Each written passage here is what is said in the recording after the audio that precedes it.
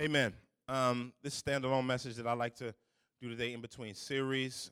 Next week we'll be in our worship series, but this is just a standalone message for us, verse by verse, this week. I want to talk about today taking the faith seriously. Taking the faith seriously. Let's pray. Father, we honor you and thank you for the faith once delivered up to us through Jesus Christ, Lord God. And I'm praying today that this would be a good hit for us, a good look for us to be able to be challenged, to be able to be engaged, and to be able to do a checkup for where we are, God. Lord God, will you open us up in ways that we don't know? Will you do surgery on our souls today? God, focus us in, like we were talking about and singing about earlier, on Jesus Christ, that you would amp up the seriousness of our faith, that we may be warned of our lethargic spirituality. Every now and then we need a good smack in the face and a warning about where we are and where we're not. There needs to be power in here today, God, and I have none without you. So, Lord God, will you send power, bring power that changes people and gives preachers an out-of-the-wayness that allows Christ to fill up and be all and in all. Lord, let the words of my mouth and the meditations of my heart be acceptable in your sight, oh God, our strength, our Redeemer in whom we trust. In Jesus' mighty name, everybody agree with that said? Amen. You may be seated. You may be seated. A few weeks ago, I had the ability, my wife and I, to get away for a few days like we like to do, and it wasn't just to vacation and do nothing. It was a time where we wanted to be replenished, sort of restored and poured into by people that pastor us. And so my pastor and his wife had a small shindig at their ministry for people who have been influenced by them. Of course, we're spiritual children of theirs, and we were there for just a couple of days, 2 or 3 days, just to get replenished. He was there. Jim Simbala was there. Dr. Evans' wife was there. And we just got a really, really good time to just kind of detox, if you will, and just kind of do I don't know, you got to do that every now and then. Got to do it, especially as a pastor. Pastors need to get away. I got so many friends now burning out, marriages all over the place, and just needing to bring it in. I got some friends that had to take off 6 months because they didn't take off a day, a week, or something. And so we got away just to inventory our souls, and you need that. And while I was at that time, I had another mentor that I got with that I began talking to, and he was just asking me all kinds of questions about the spiritual climate of the northeastern sector of the United States and of Philadelphia, for that matter. And he began doing that inventory, and I had already been thinking about this passage. But as we began to talk, I began asking myself the question, because he started a ministry that helps Christians basically to do apologetics and to be able to deal with difficult questions and being able to really have a grasp on the faith. And one of the things he began to talk about is the fact that a lot of people are backing up from Christianity and backing up from the church because of a lack of, not church hurt, but a lack of equipment of the soul to be able to stand. And I've gotten to the point in pastoring, you know where I've asked myself a heavy question about this is everyone that attends Epiphany Fellowship on a Sunday morning a believer? I began asking myself questions, me and the Spirit just together, just getting it in and wrestling with him, which is always rough for me, wrestling with him, because he's the Spirit of truth, and truth doesn't always feel good. And I just began to wrestle with souls, because I spend my Thursdays with sheep. All day Thursday, 10, 12-hour day. On Thursday is my long day of all my days, and I spend that day getting with people, counseling people, trying to love them and seeing where they are, all those type of things. And then I began calling people that I haven't seen or heard that I haven't seen based on going through the covenant community list and just seeing where people are. And one of the things that I began asking myself the question of as I began to run across people telling me, Pastor, I don't believe the gospel anymore. I began asking myself the question of what are we doing? Where are we and where are the souls of God's people? Are people durable enough to take on the onslaught of Islamic influence? Are people durable enough for a J-Dub to walk up to their door and ask them questions they don't know about and be able to engage them? Are they able in difficult times to be able to stand even though God's goodness is being doubted? I've just been questioning not the faith, but where we are in our disposition towards the faith. And today I'm praying that we do an inventory on ourselves as a if you will, a foundational warning. Because I don't assume because you say amen on Sundays. I don't assume because you lift your hands in worship. I don't assume because you shout. I don't assume because you know the words. I don't assume because you nod your head. I don't assume because you shake my hand after the gathering that you know him.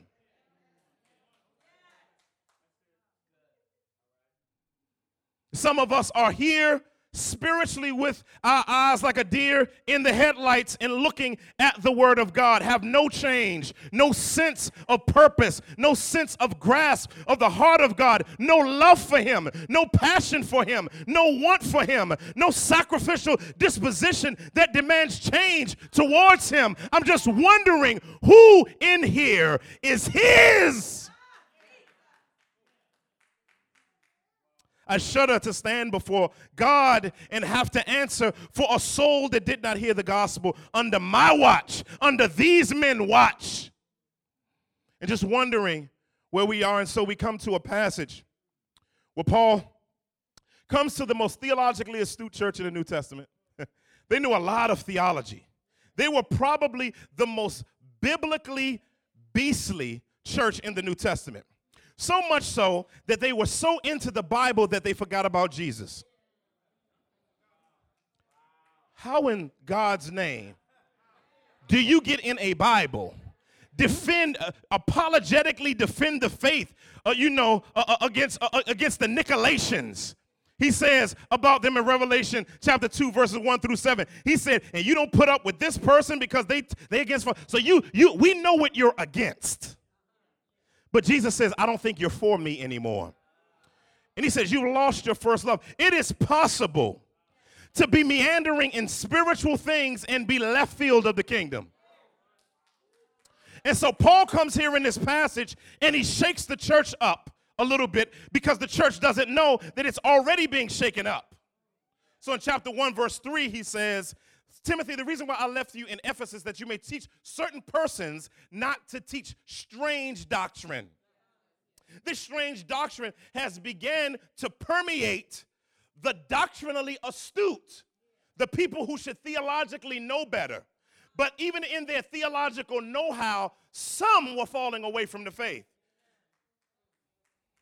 So he comes to this section of the book, and he gives a prophetic warning. That this prophetic warning, which brings me to my first point, my first and only point really, is this. Enjoy the Lord Jesus in your life. Enjoy the Lord. Now, that's going to seem strange, but it's in this text. Enjoy. I'm convinced that enjoying God is not on the radar of most believers because of our view of what enjoyment of God is. And because our affections are not synced to him through the iCloud of the Spirit, what happens is that we have our own view because we've been syncing up to everyone in every place and everywhere but him. And so we come to this passage and Paul says, the Spirit expressly says that in later times, somebody say some will fall away from the faith, paying attention to deceitful spirits and doctrines of demons. Let's go back to the front of that. Now let's stop there. The Spirit of God began speaking to the church about, it says in later times, right? The later times have already come because when Jesus raised from the grave, later times began. Okay? So we're in later times just as they were in later times. Now, the Spirit of God is not the flunky of the Trinity that we get to command. Holy Spirit, go over here and do this. Holy Ghost, you do. No, the Holy Spirit is sovereign Lord. And he tells us what to do. We don't feel him, he feels us. So he begins in his lordship speaking to the apostle who has been given an apostleship by Jesus Christ. He has no marquee saying Apostle Paul. Y'all gonna get that next week. Because he had more of a concern for the nature of his role versus the title of apostle. See, being an apostle back then wasn't as cool as it is now. See, being an apostle back then was a little rougher. Getting shipwrecked, getting beat, getting spit on, getting stoned, getting left for dead. See, our apostles today, they too fly. You know what I'm saying? I'm saying you can't be a Bentley apostle. You know what I'm saying? You can't be a Maserati apostle. You know what I'm saying? So in other words, Paul was used to people not listening to him. People weren't, listen, oh God, help me. Listen, it's the Spirit expressly told him. In other words, this is something, the word of God is all equal. But he said the Spirit is distinctly telling the church something about itself that it needs to awaken to. And I believe in Western American culture, we've gotten used to a word from God. In other words, we want a word, we don't want a change. See, a word and a change are two different things. So he says, the Spirit expressly says. In other words, he's saying this because this is of massive importance. As a matter of fact, throughout the pastoral epistles, he'll say this is a trustworthy statement and this is a trustworthy statement. But here he talks about a prophetic utterance that has a little bit more, not better, but it has an alarm on it, if you will. And many times when the Spirit of God alarms us to get up, we push snooze on him. Snoozing. When I'm trying to get up, I know I'm supposed to be up. The rest feels too good sometimes. And because the rest feels so good and the bed feels so good and the pillows, I turn the pillow over because I like my pillow cold and I lay my head back on and I say, oh, just a little, just 5 more minutes, just 3 more minutes, just 10 more minutes. And I keep pushing snooze on my phone to the point to where my alarm goes off. Without waking up, I turn it off because I've gotten used to not responding to the alarm. Wish I had some help right there. See, many of us in our lives have desensitized ourselves from the expressive statements of the Holy Spirit because we're used to pressing snooze. But I heard Paul say over in Ephesians chapter 4, wake up, sleeper, and rise from the dead and let Christ shine upon you. And so he's here and he's warning us. He's warning us. He says, in later times, somebody say later times. Later times is interesting because this is what I call a multidimensional or dualistic prophecy here, which means it's not just for one point in time. It's a part of every season post the ascension of Jesus Christ in which the believing church needs to be continuously awakened to their desensitization to God through Jesus Christ. Let me see if I can make it plain. My dad was a Buffalo soldier. He fought under the Tuskegee Airmen. He was in World War II in the Korean War, 2 Purple Hearts, shot in each war, lost his kidney. He got his kidney taken out with no anesthesia. Just that type of stuff. Just they don't make them like that no more. Dropping mortars, and my dad said there were points in times where we would be advancing on the enemy, and he said, I would drop mortars on the enemy, and he said there was a certain point where we were getting cascaded by guerrilla warfare. And when the communication specialist would come over and the lieutenant would tell them, everybody fall back. He said the B-1 bombers and the Tuskegee Airmen would drop bombs on the enemy. And he said they didn't drop bombs. He said they didn't drop bombs that just dropped and just hit. He said they dropped napalm. Now, napalm is different than a normal bomb. A napalm just hits the ground and goes boom. But napalm is booby-trapped with mini bombs. So when one bomb hits, it rolls out another bomb and a boom, and it hits. And then another bomb rolls out of that, boom, then it hits. And then it keeps doing like that. That's what this prophecy is. It's like napalm to bomb the church every now and then with our need to fall back. And so he comes here and he says something ridiculous. Says some will depart from the faith. Let's stop there. This is interesting because Paul, before he left Ephesus, he said to the people of God, he said, listen, when I dip, I've been here for 3 years, Acts 20. He says, when I roll out, he says, there are going to be certain persons that they're not going to come from the outside. They're already here. He says, some from among you. He says, standing right here. Now, these are the people standing on the shores. Paul, we don't want you to go. Paul, I'm crying because Paul, they got all this apostolic teaching. They're spiritual children of Paul. They got time with the apostle Paul who saw the resurrected Jesus Christ, and they're crying there on the shore, and Paul dips. And Paul says, ravaging wolves will come in, not sparing the flock. But you stand firm and be on alert. So now they haven't been alert. He has to leave Timothy there to set in order some things because of their disposition of retreating instead of going in the onslaught. And he says, some of you will depart. Somebody say depart. Depart here is the word that points to apostasy. Apostasy is a very, very strong word in the New Testament. Apostasy is a word, it means to forsake. Means to desert or abandon faith in Jesus Christ. It means to keep away from, to avoid association. It means to rebel against God.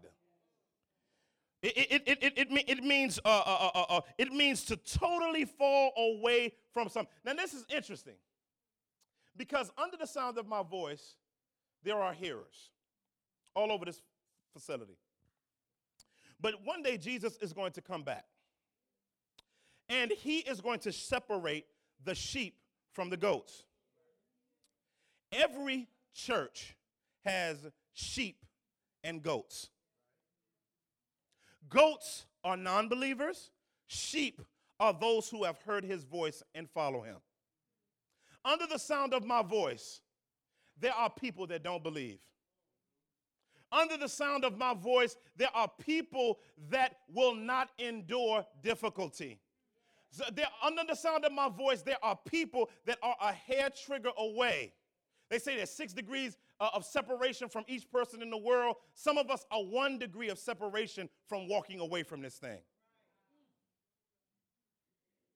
And he talks about the fact that some will depart from the faith. It's interesting that Jesus talked about this in relation to his own disciples in Matthew chapter 26, verses 31 through 33. And he says something different, but he uses a different term, and it's where we get the name of a show that a lot of people like to watch. It's Matthew 26, 31. It says, then Jesus said to them, you will all fall away because of me. This night, for it is written, I will strike the shepherd, and the sheep and the flock will scatter. Peter said to him, he said, though they all fall away, God, because of you, he said, I will never fall away. And Jesus looked at Peter. I don't know how long Jesus stared at him. And I don't know if Jesus twiddled his thumbs or I don't know if he looked at him. I don't know how he looked at him. But he said, morning won't come. Morning won't come, dog. And before 6 a.m., before the cock crows 3 times, you will deny me. The word here for fall away is different than the word apostate or apostasy in the other passage, but it's a synonym word. It's the word scandalizomai, where we get our word scandal from. I know some of y'all like a certain TV show that's named after that. But the word scandal means to cease believing in the Greek. It means to fall into sin. It means to take offense or be offended by some action. It means to cause anyone to no longer believe. It means to give offense, to cause anger or shock, implying the will to cause somebody to sin. It means to be led into sin. It means to absolutely fall away from believing and taking offense at Jesus and his beliefs. There's two types of apostasy based on the Bible. There's the apostasy of those who have received the word of God based on the first three soils. Those three soils are not believers at all. They don't know him. They do not know him. The last soil is the only one that's an authentic believer. When someone but listen, oh, help me, God. Listen, this is very, very important, because what happens is that the Bible, Jesus says that the one that fell among they received the word of God with joy, and the word of God grew up, but it had no root in them. He's talking about belief in the gospel, not just believing some information in the Bible. He's talking, that's about belief. Read the context. Some of you have liked the word of God because you like social justice. So as long as I preach social justice, you'll like that. Oh, I'm about this and I'm about that. In other words, we're cause-oriented. So as long as I preach a causative gospel, you're online. But when it begins to rub you the wrong way, not like Johnny Gill said, rub you the right way, guess what happens? You fall away. Y'all think I'm lying. 2 Timothy chapter 4, verses 1 through 5. It says, I charge you in the presence of God and of Christ, who is to judge the living and the dead, and by his appearing and his kingdom, preach the word. Preach the word. Be ready in season and out of season. When they say amen and when you hear crickets. Rebuke, reprove, and exhort with great patience or complete patience and teaching. For the time is coming when they will not endure healthy teaching, but having itching ears, they will accumulate for themselves teachers in accordance or the salt their own passions. See, many of us want a customized Christianity. And see, we think Christianity is like Facebook. You can customize your new page now, and your Christianity page, you can do this on your page if you want to. You don't have to live right. Holiness doesn't really matter on this page. You can have a little bit of in other words, we want a customizable Christianity because we want to agree with God, want God to agree with us. Versus, listen, let me tell you something. I don't care if you ever enjoy a message I ever preach. I could give, like the old song, a Google Who. About whether or not you Pastor, I really enjoyed that. That doesn't matter to me. The question is because of it, do you enjoy Jesus more? I'm not here to be a homiletical engineer. I'm not here to be a homiletical hero and a monstrositous expositor of the upper echelons of the Christian faith. I am here to preach the unadulterated, unsaturated word of God. See, if one more person come to me and talk about this is what I want in a church, who cares about what you want in a church? This is how I like the word of God. This is how listen, who cares? Nobody's going to customize the faith for you. If the worship in a certain place, if the teaching doesn't emphasize this substratum of Christian doctrine, I won't listen. God is not concerned about your preferences. See, you need a word that hurts you every now and then. You need a word that'll wound your butt every now and then. I'm going to just be honest with you. When I spend time with God, I don't always feel good afterwards.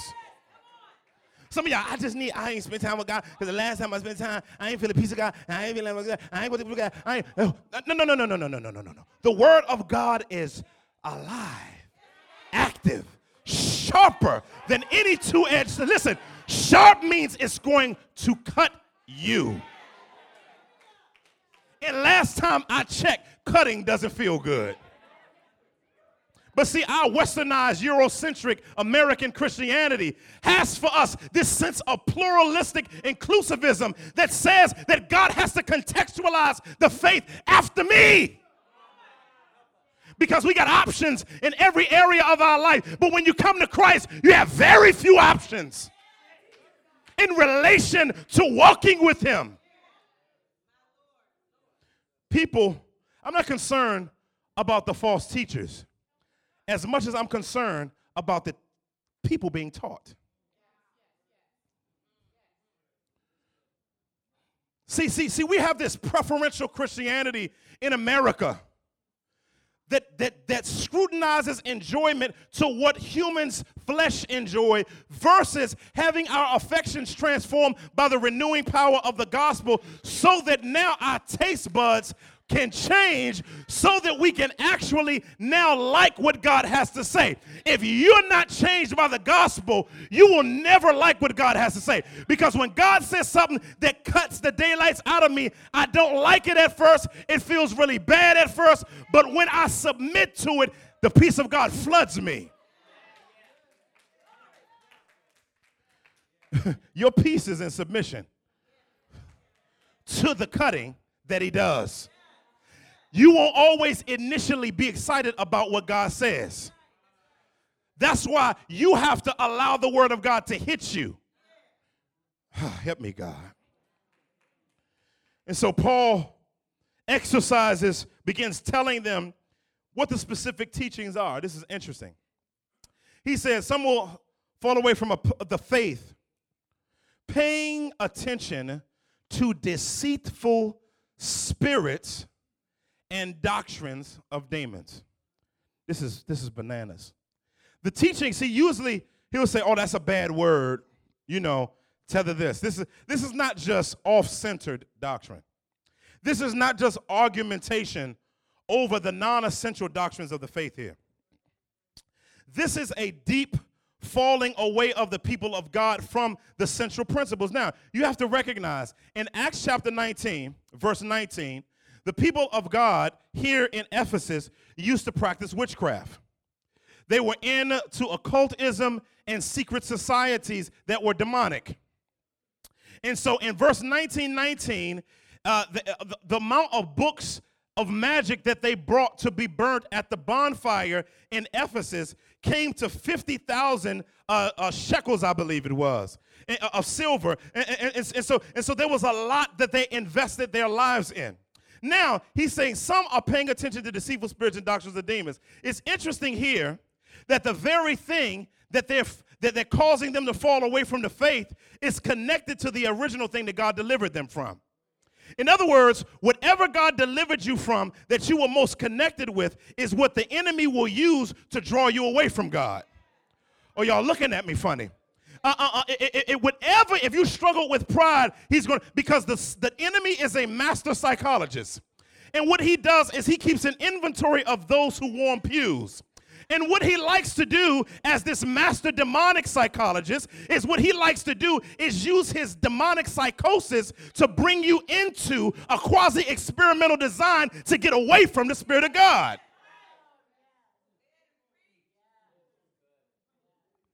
That's why some of us, that's why this is so important. Can we survive suffering in America? If America, let me tell you something. If we go bankrupt, and they take away 501c3s from all the churches, tell us we can't publicly meet. And if you acknowledge Christ, you can't even have a job. You have to denounce him in order to get a job. People start getting killed. They have assembly lines of killing Christians. Is the faith that we have right now durable enough to say yes to the Lord then? That's the question I'm asking today. Is our faith here? I'm not talking about how strong we are. I'm talking about how strongly we've submitted to him. I'm afraid that we've created potty-trained, domesticated Christians in the United States who have such a sense of entitlement that is destroying our ability to believe God. He said these are doctrines of demons that these cats are teaching. He didn't just say that it was off-center and it was bad teaching. It meant that the people that were committing apostasy and the people who were teaching the apostasy, not apostolic teaching, but apostate teaching, are demonically driven and connected, and Satan is the one promoting the teaching that they're teaching. It's not just that,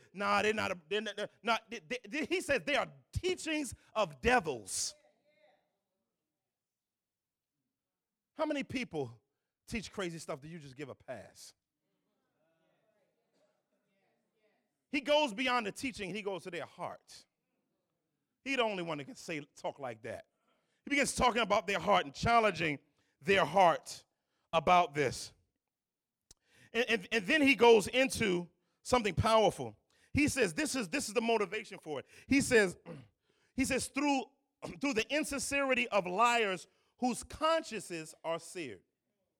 I like the way the New American Standard says it. The New American Standard says, as seared in their conscience as with a branding iron. Now, there are two beliefs about this, even though they end in the same way. The first belief of this is that Paul is using their understanding of runaway slaves who, when the slave would run away, they'd bring them back, they'd heat up the branding iron, and they sear them on their forehead so that they now, the master, people see them and they know that they belong to their master, i.e. saying these people have now become property of Satan. Okay, that's one view, but it leads to the same place. The second view, which the one I hold to, is because of the context. He says it's seared in their own conscience as means of insincerity of lies, seared in their own conscience, which means that when you brand something, what happens is that I got two brands in my God-forsaken days. Or I got one on my chest and one on my arm, a brand. And I remember the night, I didn't drink nothing that night, and I remember when they put the brand on me. And it was, you never heard human flesh heat up. It's like, tss, they held it there for a minute and pulled it back, and it was just meat, open meat. And then as it began to heal, the skin around it pulled because of the sore, but in the place where I got branded, there is no feeling. To this day, when I touch the light keloiding that happened on my brand, I have no nerve endings in it because the seared heat burnt the natural nerve endings that was set up to feel. What he's saying here is these people have no feeling for the Lord anymore. He said the spiritual nerve endings that God has set up to be an alarm system for their souls no longer exist. Where in your life are you seared? Where in your life have you become desensitized from the Lord? Where in your life have you abandoned him? Where in your life where you've said, God, I don't care anymore? I can't tell you how many people over the last year said, Pastor, I don't believe the gospel anymore. I don't believe. I love you. I love the church. I love the people. I love the elders, but I'm done. Why? I just don't believe. And that's not the only person that's sitting in here that struggles with belief every week. And then there's others of us who are believers, but we've just settled. We've just settled for picket fence Christianity. We've settled for when there's a prayer time, we don't come to prayer with the body. We've settled for not getting in biblical community with people. We settled for getting a word.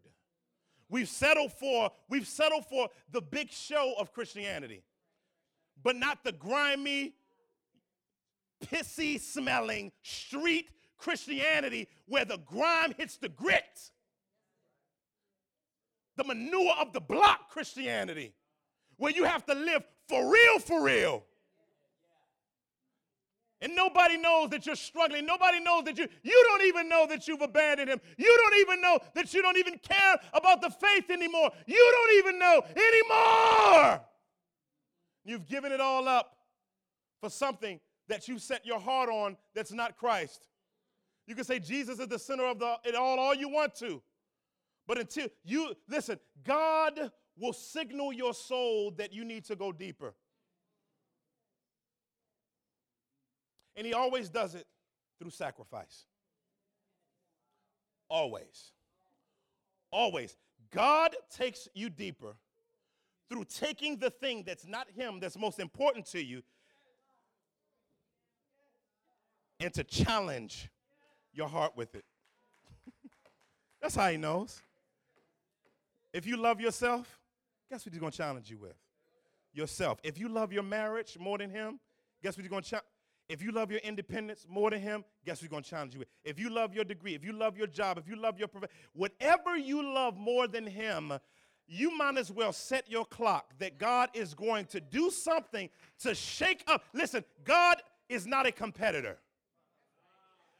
He doesn't get in the game with nobody. You know, it's interesting. Somebody asked Jay why he don't do battle raps no more. He's like, them days is over, man. I don't battle nobody. I spent my time doing that on those days. I'm above battling now. Christ is like, I ain't never battled. I don't battle. I go for the win. The W every time on the court of life. Huh? Listen, let me tell you something. God is not going to compete with your passions. And he's going to bullseye your passions. Why? Because Paul is wanting the people of God to sound the alarm. To sound the alarm. That your soul would hear the alarm clock of the Holy Spirit once again. That you would say, because he doesn't want them seared in their conscience. As with the branding iron. And this is how you know something. This is interesting. How this false teaching worked. Check it out. It says, who forbid marriage and required abstinence from foods that God created to be received with thanksgiving by those who believe and know the truth. It's interesting that the false teaching was connected to Genesis.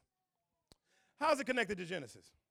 First two things God gave man to enjoy was creation and marriage. And what's interesting is the false teaching here is not like Nation of Islam doctrine that black people were from the moon and Yaqub was a wild experimentalist and an explosion happened and we fell down to earth and he split DNA from a black man and made white people who are devils. It's that's clear false doctrine, right? That don't even make sense, right?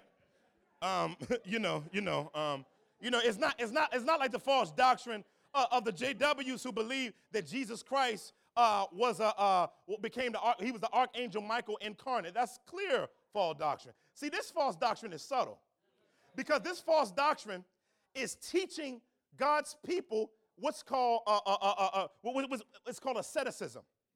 Now, asceticism can be good and it can be bad. Asceticism just means the denial of something temporary in order to open yourself, like fasting is a form of asceticism, right? But this is evil asceticism because Nazirite vow is a lifetime of asceticism, a denial of something, right? But here, this is not it. It's basically beginning to say things that God has created to be good and to be enjoyed, don't enjoy them in order that you may become righteous. In other words, your righteousness is based on what you gave up, not based on who gave up stuff for you. See, false doctrine and demonic doctrine is never overt. It's always subtle. And at the core of this is to starve ourselves of enjoying the living God. Because God has created all things to be enjoyed. When your life is not walking in the joy of the Lord, there's a false doctrine that has crept into your life.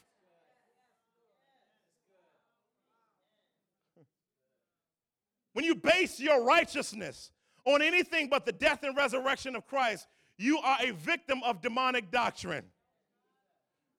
When you base your righteousness on a list created by man, you are walking in a false doctrine. So Paul attacks man's attempt to bring shame on enjoyment of God. And that's what happens is that people create ways in their own estimation and in their own mind that have nothing to do with the biblical writ. And so the passion of those who believe is that the Christian life is a good place to be in. Walking with Jesus is dope. Walking with Jesus is the best thing that could ever happen to you. I like the way Jonathan Butler says, he says, falling in love with Jesus. Falling in love with Jesus. Falling in love with Jesus is the best thing I've ever done. Y'all don't know nothing about that. In his arms, I feel protected. In his arms, never disconnected. In his arms, I feel protected. Guess what? And there's no place I'd rather be. That is enough to sustain you in good times and in bad times. Give yourself fully over to Jesus and see the Christian life even in the times where you're depressed, even in the times of a loss, even in the times of a lack of getting what you want. You need to say it way down in your sanctified soul. Even in the midst of this, God, even though I don't have what I want, or who I want, or where I want, there is no place I'd rather be. I'm out your way. Father, I pray for the person that doesn't know you, and they don't know if today, if they died, whether or not they would be in a relationship with you through Jesus Christ. Jesus Christ, death on the cross is not something that they have really believed in. They communicated, even possibly understand it, but haven't given their life to you. God, I pray that under the sound of my voice, those who haven't believed the gospel, haven't come to faith in him, because they're here.